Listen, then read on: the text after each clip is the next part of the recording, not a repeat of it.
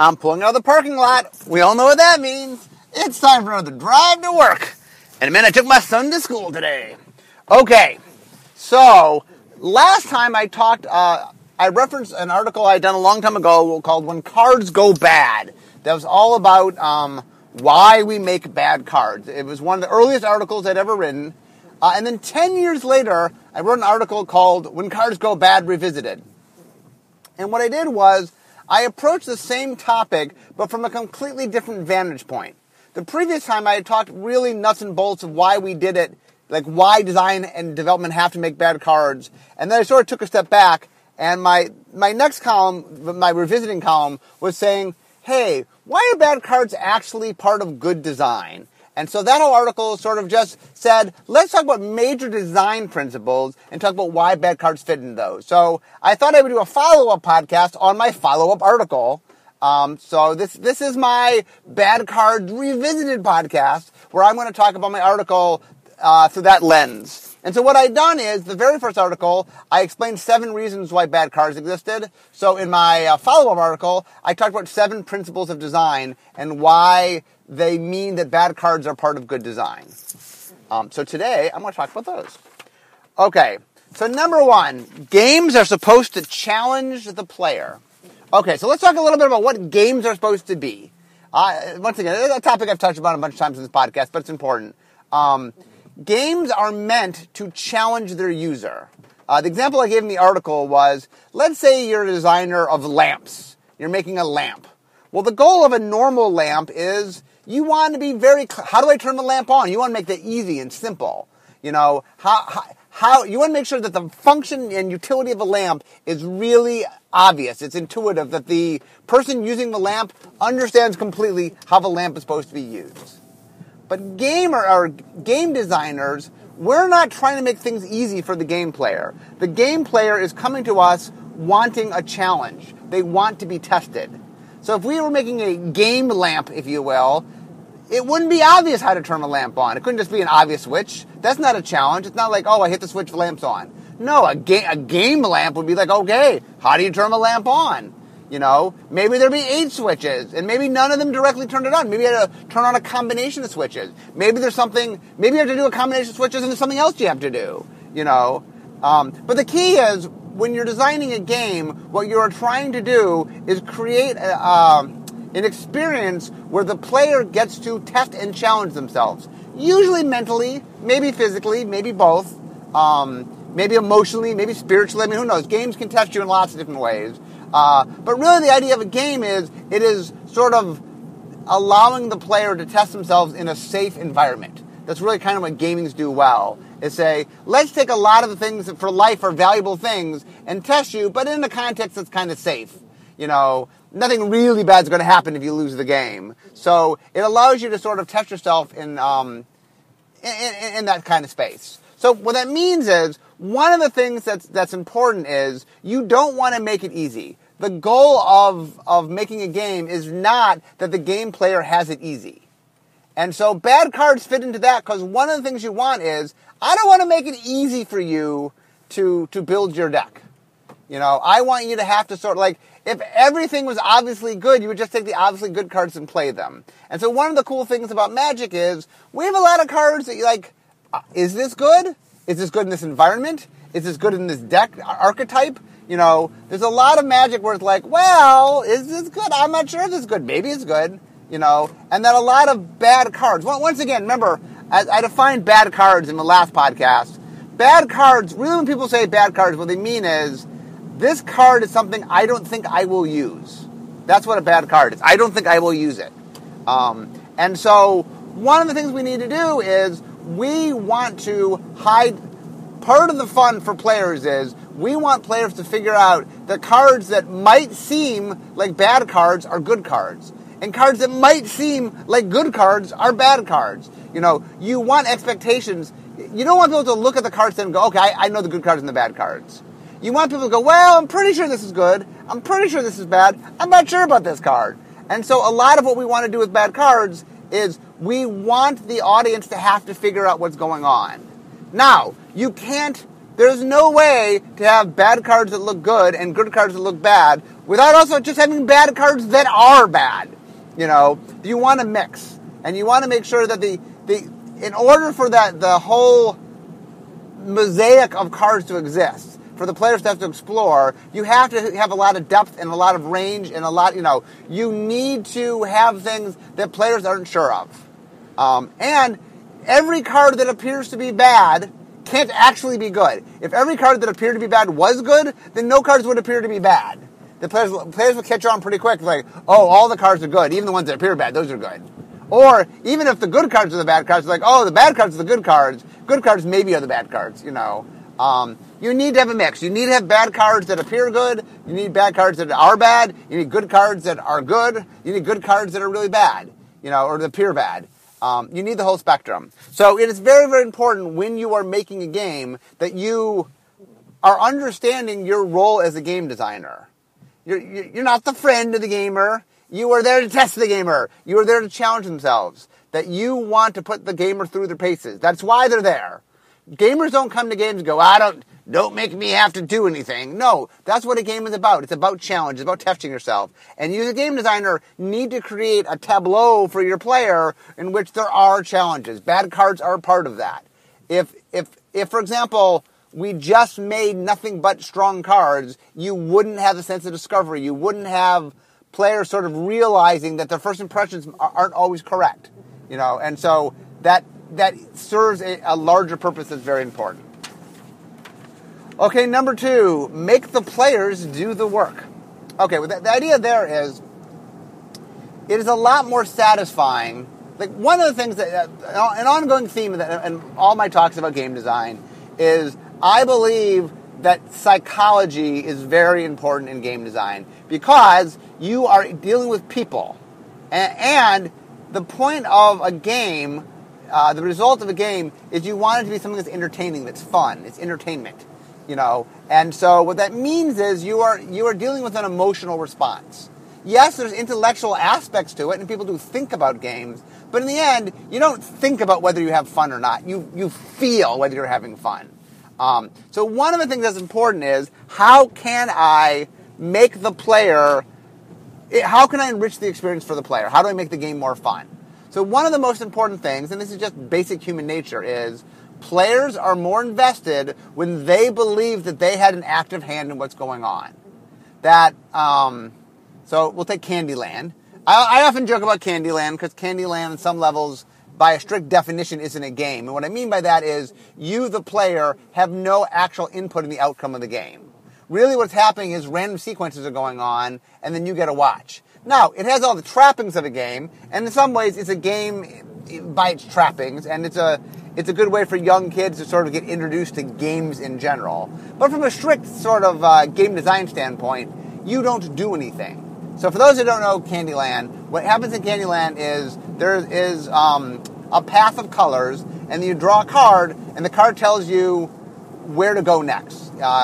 Either it has one or two squares on it of the same color, and then if it has one, to say it's one red square, you go to the next square in a row that's red. If it has two, you go to the second in a row that's red. But the reality is, the player playing the game of Candyland has no decisions to make.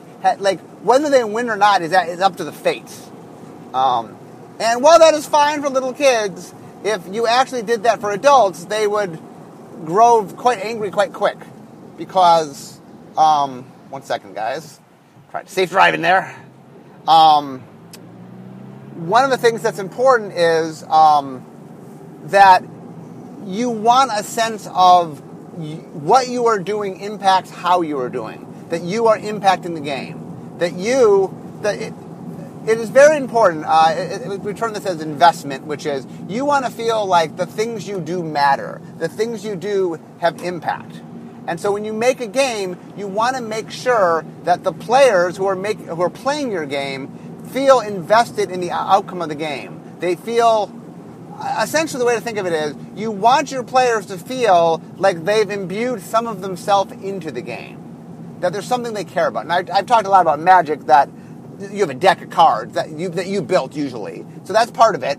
But you also have your play skill, your play style. Like, when you win a game, you have won it because you made decisions that, and often, for example, in a good game, you did something you were happy with, where it wasn't the obvious thing, but you figured out something, and you did it, and you won because of it, and there's a great sense of accomplishment. What I'm saying here is, one of the things to do when you build your game is you want to make sure that your audience has the ability to do things. For example, I've talked about this many times, the idea of fun from Aaron Hoffman, that fun is you give a negative consequence to your player, they, through a mastery loop, figure out how to solve it, and then they solve it, and they take it from the bad state to a good state. That's a lot of what fun is. Meaning that part of fun is there has to be a threat. Meaning I have to feel like, oh, something could have gone bad. It could have gone bad, but I figured it out and I didn't. And that the act of figuring it out, the act of doing, is very important. So another reason bad cards exist, another reason that bad cards are very important is you want the player to sort of feel like they actively had to do things. And if it was obvious, if the cards were clear-cut, what cards to use, if we just made it super easy, then it would feel less, there would be less excitement from the player. That when a player, for example, takes a card and says, oh, this card is better than it seems. Oh, I should play this. Oh, my first impression was wrong, but I figured out that I was wrong. You've definitely sort of done something where you want the players to figure out how to do what they need to do. And that when players are able to piece things together, when players are able to feel like the last elements of it they got there, that on some level, what you want is, I want to make a deck. You want some cards to be obvious for the deck. Oh, I'm going to make a goblin deck. Well, I better put a goblin lord in it. I better put, there's a few obvious things that you need. But then, and this is kind of by design, it's clearly by design, you want the player to go, okay, I now have to stick some not obvious cards in. Like in Limited, we tried very, very hard in Limited to make sure that you draft enough cards that at the end you're struggling a little bit to figure out what to put in. It's not obvious what to put in. Your first card in a draft, your first card. This is the best thing you drafted. Of course that goes in. And in fact, your first 10 cards are probably pretty obvious. But your 23rd, usually you play 23 and 17 land normally. So your 23rd card is like, that's not quite so obvious. It's like, it's not as good. Clearly your 23rd card is nowhere near your first card. The power level is a lot lower, but you need the 23rd card. And there's a lot of interesting thing of trying to figure out, am I making the right choice? Not, did I know to put the giant beater, dragon, angel, whatever in my deck? That's pretty obvious. But it's like, oh, I need to put this combat trait, or I need to put this cantrip, or I need I need this creature. That you figure out kind of what your deck needs on a very subtle level. And the final touches, the figuring out the pieces of things to finish things off. You want to lead them. You want to give them clues. You don't want to say, I have no idea where to start. They get frustrated. You want to give them loud, clear things to start with. That's why, in Limited, we have bombs at rare. And if you draft a giant dragon, probably you're in the colors of the giant dragon. Because if you get that out, it really has a good chance of you winning the game. So, okay, that's going to steer you toward that color. And bad cards are an important part of that. And when I say bad cards, be aware what I mean is having a range of good all the way to bad. That cards are not all of the same mark, and that you have to sort of figure out where things lie. And that discovery of the layering of cards is very, very important. Okay. So, by the way, it is raining today. So I think you guys will get a little extra podcast because rain equals traffic equal more content for you. And I live in Seattle, so that works out well for everybody, I guess, except for me who have to drive more in the rain. But I'm going to do it to do my podcast. So, okay. Number 3, don't overestimate your player.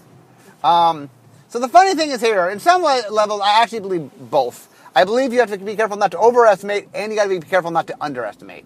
But here's the thing I talked about in the article. So we did a survey at one point where we said to the players, rate your skill level. Are you A, well below average, B, below average, C, average, D, above average, E, way above, significantly above average. So the interesting thing is 80% of the people who took the test rated D or E. Now, if you know anything about basic math, that can't possibly be true. Well, one could argue that the more franchise players takes the poll. But even then, 80% being above average is probably not true. Players tend to want to believe they are better than they are. And part of game design is it's very easy to assume that everything you do, players will just get. And you want to make sure you test your players, and you want to make sure you push in places. I like making individual cards that really push knowledge of what players can do. That's where you want to not underestimate your players, is you want to make sure there's pieces for the very, very advanced players. But your basic game, your basic set, your basic mechanics, you want to make sure that the lower level player can understand what's going on. Not that they're maximizing it, not that their strategies optimized, but they understand the gist of what's going on. The thing we want to be careful of is you don't want the game so lost they don't know what to do. And one of the things about that is you want to make sure that everybody at every level has the ability to have the following discovery. You want to figure out, oh, that's a bad card. And what you learn is there's different people at different levels that have different abilities to gauge that. So one of the ways to make sure that everybody is able to have the moment to go, oh, I know not to play that card, is you want to have a range of cards. You know, if all the cards were good, then I never had that experience to learn, oh, that card I think is good isn't good, it's bad. That's a really important part of learning a game, is being able to see yourself advance. That one of the things that's important, if you want players to play your games over a long haul, you need to have, I've talked about this in the strategy part of my 10 Things podcast, is you need your players to be able to watch themselves advance. You need players to go, oh, I used to do this, but now I do this. I've gotten better. And you need them to be able to witness that incremental growth. Because if they don't, at some point, they'll just grow frustrated and go, ugh, I'm advancing nowhere in this game. Why am I playing? I'm not, why do I keep playing? But if they keep finding new things to do and discovering new things about themselves and new things about the game, and they see growth, then they go, okay, I'm going to keep playing. I'm getting better. That's very compelling. Like one of the ongoing things, if I can hit this message enough, is whether or not your player likes your game is always intertwined with how connected they are to the game. How personal is the game to them? Humans just evaluate things that matter to them as being more important. And that if your game becomes part of them, if your game becomes part of their psyche, if they're thinking about how they can get better, or how they can do things, and the impact they have on the game, it just makes the game more compelling and makes them more likely to stick around. A game that you're disconnected to, that you don't have a personal connection to, is a game you will just burn through much, much faster than a game where you feel emotionally invested. Once again, I did a whole podcast on emotional investment. I'm a big, big believer in it.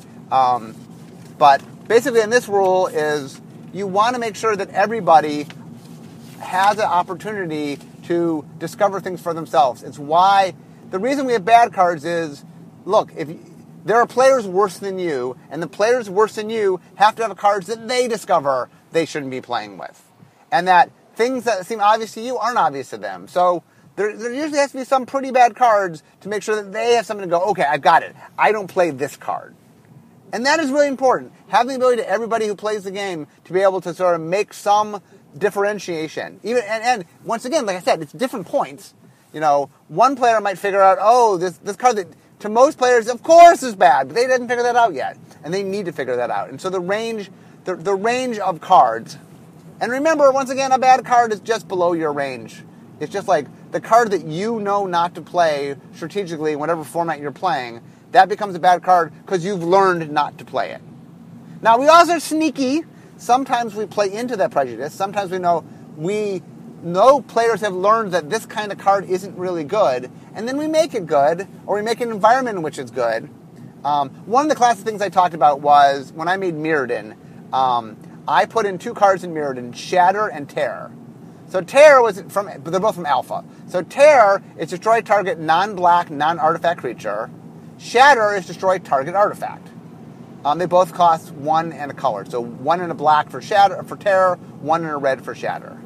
So pretty much in a normal environment, Tear is significantly better. Why? Because there's lots and lots of creatures in Limited, and killing creatures is very valuable. And this thing kills most creatures, because everything but black creatures and artifact creatures. Meanwhile, Tear destroys artifacts. Well, in a normal environment, you don't play that many artifacts. Tear is the kind of card that you use sideboard. Maybe if your opponent has like a rare bomby artifact, maybe you got to pull it in so you can shatter it. But usually it's not something you even play standard. It's a sideboard card. Okay, so I specifically put both these cards in Mirrodin because in Mirrodin it was a world of metal. There were a lot of artifact creatures, way more than normal. And what that meant was it changed the valuation. All of a sudden, Shatter became a very good creature kill card because there were so many artifact creatures. Tear, meanwhile, went down in value because it couldn't kill artifact creatures. So all of a sudden, the fact that there were so many artifact creatures made Tear worse than normal. Now, Tear wasn't bad. There were plenty of non-artifact creatures. It wasn't like you shouldn't play Tear. But Tear went from being a great card to merely being a good card, where Shatter became a great card. Because that environment, not only were there a lot of artifact creatures and a lot of artifacts, but they really mattered. It's a set all about artifacts. So a lot of the more powerful things happen to fall into artifacts. So anyway, the idea was when you drafted that set, for the first time ever, you might actually draft Shatter over Tear. Now, not always, depends on your deck. But my point is, first pick, first pack, that was actually a very legitimate thing to want to do, which is something in Magic that had never, ever happened before. If you had ever said, what's the better pick, Shatter or Tear, all the pros, all the good players would have said, oh, that's so obvious. Of course you take Tear. And now we made an environment where that wasn't true. So we definitely mess around. One of the things we try to do is we like to make you reevaluate cards. We like you reevaluate strategies. So sometimes things you might think of as bad, it's not bad in this environment. Or things you might think is good, not as good. And so part of making bad cards is being able to play around with space of what people know and don't know. Okay, number 4. Force players to improvise. Okay, so one of the things that is fun is you want players to have some plan, and then you want to force them off the plan at some point. Meaning, here's what you want. You don't want your players lost. You don't want your players not knowing what they're doing. You do want them to have a plan. And so we work very hard, for example, when we make sets to make draft archetypes. For example, a real common thing we do now is the uncommon gold cards, in which we make a gold card that just loudly explains what that color combination is doing. So that players that aren't as aware, it's just the low-hanging fruit. It doesn't mean there aren't other decks you can draft. We just want to set some archetypes and give you, look, if you're going to play these two colors, here's one way you can play the colors. Not the only way, but one way. And we just make a loud message for you. And the idea is we want to make sure you understand your archetypes, you understand the colors. And colors are a big part of it, by the way. Just drafting, just knowing okay, I'm white-black. Okay, I can now ignore all the red, blue, and green cards. I'm just looking at white and black cards. It makes it a lot easier. But the second thing is that you want to make sure they have some direction, but then you want to make sure they have to improvise. That you don't want someone knowing the whole plan from beginning to end and never having to think. What you want is enough to lead them down a path so they're not lost, and then choices that make them have to reevaluate on the spot. And part of bad cards is, once again, it's the same dynamic I talked about earlier, is you want enough to guide them and not enough that they have a completely guided experience. One of the things, so the story I told in my podcast, in my article that I'll tell my podcast, is I was in college and I was in a dorm, and so we had a float. The dorm had a float. There's a homecoming. And so the government for the dorm did not spend a lot of money, and there weren't a lot of people who showed up to do it. So it was a ragtag crew. There wasn't a lot of us. None of us had really had much float building experience, and we had limited supplies. We really didn't have a lot of money, and so we didn't buy a lot of supplies. And so we were up all night. The idea is you build the float the night before the homecoming. That's how it works. That's the tradition. And I had a blast. There were the 5 or 6 of us. There weren't a lot of us, and we were scrambling, and we were begging other people for stuff.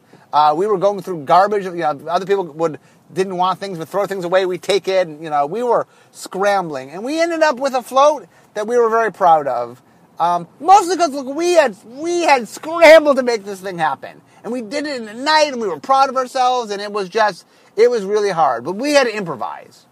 So the next year, we teamed up with another dorm. They put a lot of money toward it. There were all these people. So, there were 50 people, and we had a lot of money, so we had tons of supplies, and it just was a lot less fun for me. It was sort of like they had pre-done it ahead of time. They knew what the design was, and so it just wasn't as exciting for me. It wasn't as thrilling. I didn't have the rush.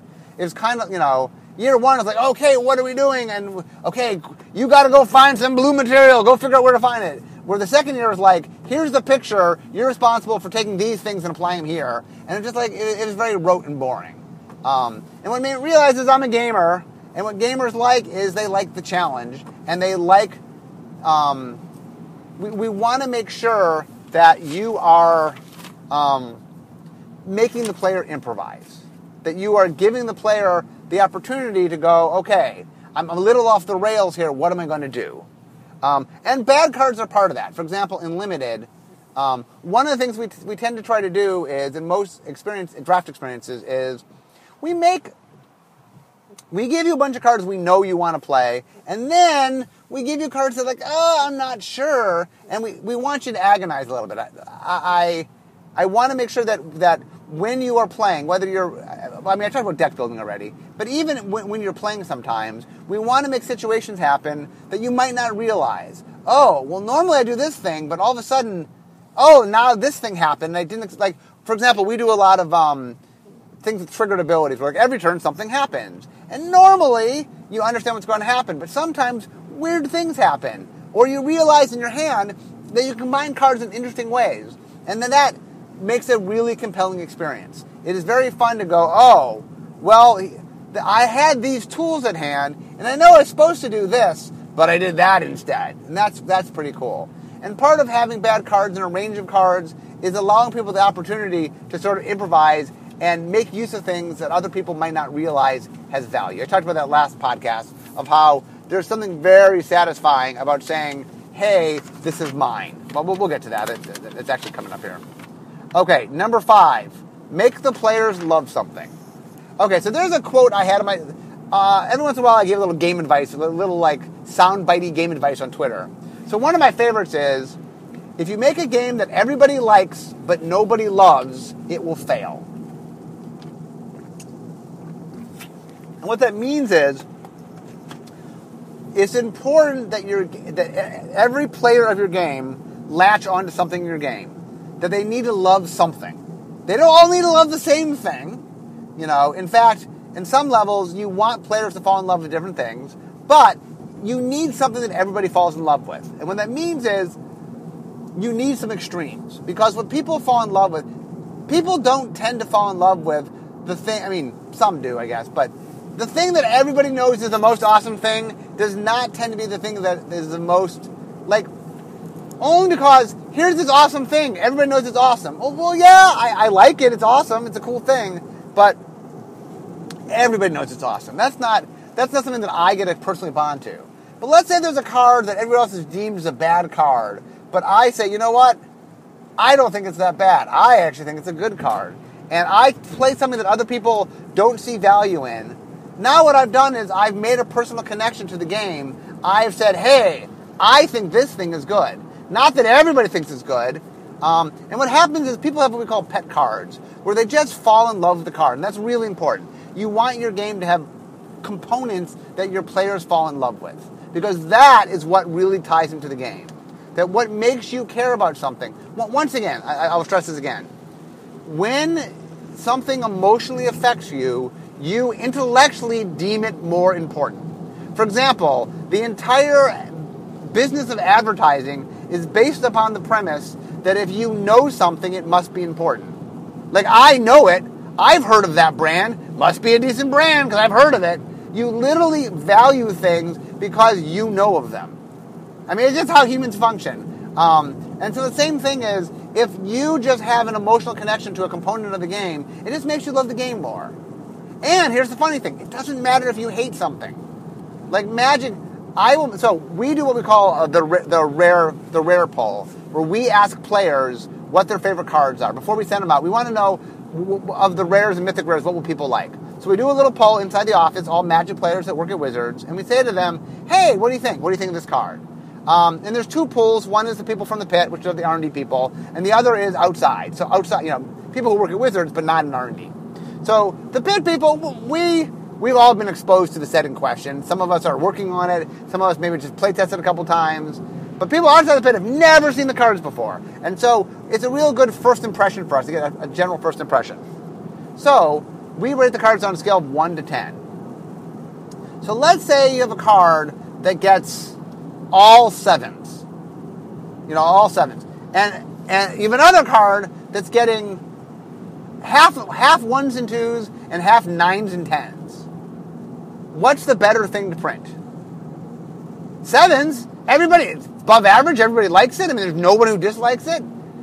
But the other card, there's 9s and 10s, there's people that love the card, but there's people that hate the card. Well, the second one, the 9s and 10s and the 1s and 2s, that's the one you want. Because it doesn't matter if people hate the card. Because Magic, you get to choose what you play with. If you hate a card, don't play with it. You're not obligated to play with the cards. You can choose and pick what you want to play with.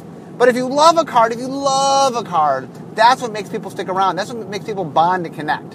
And so one of the things that's really important, and one of the things that Bad Cards does for us is we want people to bond with things. And people will I talk a lot about aesthetics. That people like balance, they like proportion. There's a lot of things that the brain finds beautiful. But in the same sense, there's this love of imperfection. That if you look at sort of what people bond with, that they want kind of things that have a lot of aesthetics to them, but there's a little thing about just being a little bit imperfect that really somehow motivates people emotionally. That somehow this thing isn't perfect, I'm not perfect, and I've kind of bonded with it. That there is this love of imperfection. Not complete imperfection, mind you. People tend to like aesthetic things with a little bit of imperfection. But bad cards a lot of times have that imperfection. Because it's like, no, this card is actually better. But, it has this sort of, people see it a little differently, and that makes those kind of cards, the cards that you love, that other people don't love as much as you, is what becomes the pet card, is what becomes the thing you bond with. It's what you identify with. I'm the guy that plays with this card. I'm not the guy that plays with Black Lotus, who doesn't play with vintage. It's like, that's not exciting. But I'm the guy who plays with Ornithopter. Well, not everyone plays with Ornithopter. That's a little weirder. It's a 0-cost, 0-2 card. What do you do with Ornithopter? It has a little more personality to it. So I think more people, on some level, have fallen in love with Ornithopter than have fallen in love with Black Lotus. Because Black Lotus, it's powerful, and honestly, people don't like it. But Ornithopter just has this quirky quality, and I've seen so many people that just love the Ornithopter just because it's a little bit weird. It's got a little bit of imperfection to it, but it's very lovable. And in the right circumstances, it can be very strong. It's not actually a weak card, in the right circumstances. Okay, number 6. Number 6 is give players something to call their own. Okay, so this is a tie into the last thing, sort of segue, which is one of the things that you really want to do when you make your game is you want to have enough choices that people can make choices that they feel aren't what other people have done. That if everything in your game is the same choice, if I go play and the next guy plays and we're all doing the same things, then I don't feel... So let me tell you the difference between a game and a puzzle. So a puzzle has a singular outcome, usually. Meaning, I'm not trying to be unique, I'm trying to find the answer, and usually there's a singular answer. Now, the reason people like puzzles is there's a challenge to it, and there's a sense of accomplishment when you accomplish a puzzle. But people do not emotionally connect with puzzles in quite the same way they connect with games. They can, but it's a very different animal.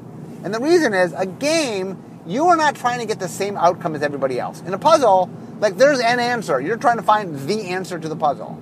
In a game, what you are trying to do is you are trying to win, but you're trying to win in a way that has a personality to it. That's your win. It's not anybody's win. It's not like, I did what everybody else did and then I won.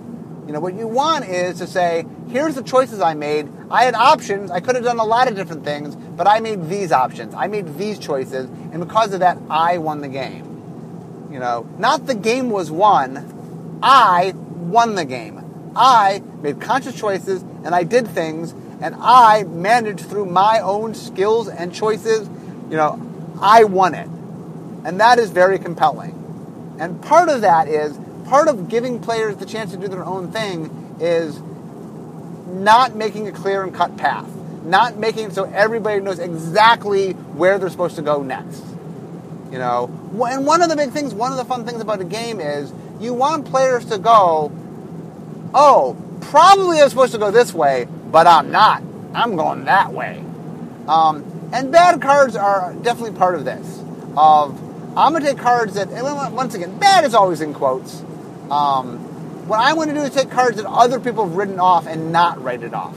I'm going to take something that, I was supposed to go play card X, but I'm playing card Y. I'm not doing what most people are doing. I'm different. A lot of times we talk about rogue deck builders. There's that same general sense of, I'm going to do my own thing. Now, sometimes it's subtle. Sometimes it's tweaking your deck. But it can often just be, I included one card that other people didn't include. Like, for example, a lot of times when people are showing off their decks, what they want to spotlight on is, I'm playing deck X that a lot of people are playing, but in my version, I do thing X. I include these cards, or I do this thing, or I have this weird sideboard strategy, or something in which I'm not playing it just like everybody else. That even if it's a little tiny thing, even if it's just a few sideboard cards or something, I'm just a little different. I have my own spin on it. I've stamped my own personality on it. And that is very, very compelling. That when you manage to make the game yours, when you are doing something unique to yourself, like I cannot stress this enough, that the more the player emotionally identifies with the game, the more bonded they are, the more they'll play it, and the more they'll come back to it. Okay, number 7, give the players a scapegoat. Okay, so this is the reverse side. This is, players want to feel emotionally invested, but in the same sense, when they lose, they don't want to feel bad about themselves. Like, here's the dichotomy that's funny. When they win, they want to be responsible for their victory. They won the game. When they lose, most players don't want to be responsible for their loss. Now, good players learn that they are. One of the ways to get better at games in general, very true for Magic, is owning up to your losses and realizing, I did things that led to my loss. I lost because of decisions I made. So good players eventually learn that. But most players don't want to admit that, or it's hard to admit that. And that you want to make sure that the players who aren't ready to admit that they're the cause of their own defeat, to have something to latch on to. They need a scapegoat. They need to have some component of the game that says, oh, well, it's not my fault. Now, your game's going to have that built in. Magic, for example, has mana screw, has drawing off the deck. I could have just not drawn good cards, or I could have not gotten my mana. There's a lot of things that I can blame. If I want to blame in Magic, if I wanted to not be my fault that I lost, very easy to not be my fault. And another way to do that is that if you get players to sort of put bad cards in their deck, and they lose, they get to blame the bad cards. Even though they picked them and put them in. There's the funny thing. Let's say you pick and choose a bad card and put it in your deck. Bad in quotes, whatever. And you win with it. You win. You feel awesome. Oh my goodness. I won. I'm smart. I put this card in that nobody valued and I won with it. And you feel great. But let's say you put that same card in and you lose. You're like, oh, what was I doing? Why did I put that card in? Oh, that card was a mistake. I'm taking you out, card, Like, the card can take all the losses. The card can take, that when you lose, it's the card's fault. What was this bad card doing to my deck? I gotta get rid of this bad card. This bad card made me lose. And you can see the difference. Like, when you win with the bad card, you won. You were the smart guy who put it in your deck. And when you lose with a bad card, like, oh, the bad card, it lost me the game. What was I thinking? The bad card lost me. I don't want to be associated with this bad card anymore. And so, psychologically, it's interesting that bad cards both, allow players to feel better about themselves for winning and allow players to feel less bad about themselves for losing. Which is when you think about it, that's a pretty compelling thing. It's very funny that when people sort of look at bad cards, it's very easy to go, I don't see value in that card. Why are you wasting my time? Why are you putting this in my pack? And I don't think players understand all the different psychological things going on.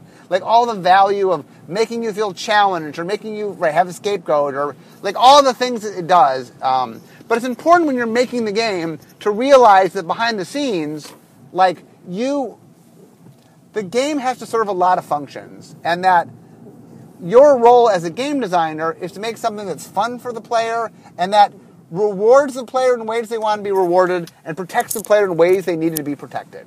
That is a lot. You're a multitasking person when you're game designing, and that a lot of what's going on is you want to give your audience a way to emotionally bond with your game, to connect with your game, to have highs and lows, and have this great visceral feel.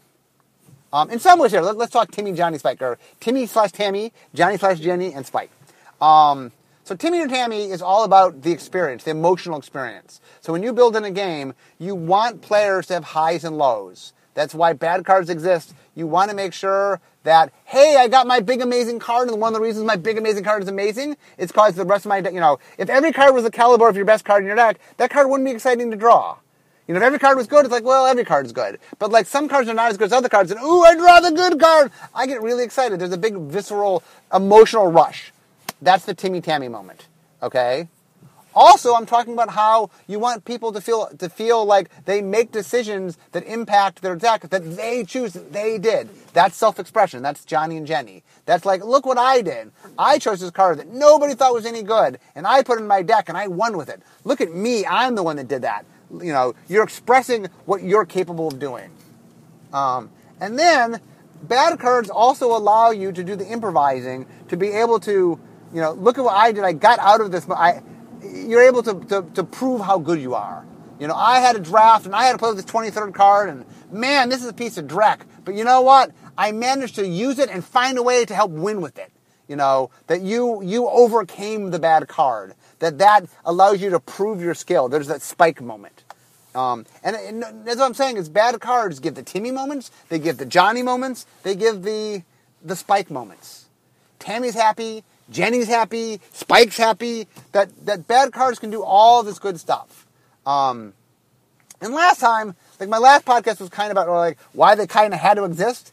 And this podcast goes a little further. They're doing good. They are fundamentally, from a standpoint, it's very funny because I know a lot of other people. In game design, Magic is kind of unique in that it's a trading card game. So we keep producing more content. We have more content than a lot of games. There are games that definitely put out more content. We're not alone in that regard. But we generate more content than most. And our game's constantly evolving and shifting. But the value of the bad cards is really doing good work. That it is not just... It's not just like one of my things from last time was well, we can't not have them. One could just sit there and say, hey, in order to trade a card game, we need to make this volume of cards, and all of them can't be the top power level, so some of them aren't. But I'm going way beyond that today. I'm not just saying, well, they have to exist. They're not like some necessary evil. I actually believe that the bad cards, and once again, in quotes, because a lot of what's bad is just, it's not meant for me, but...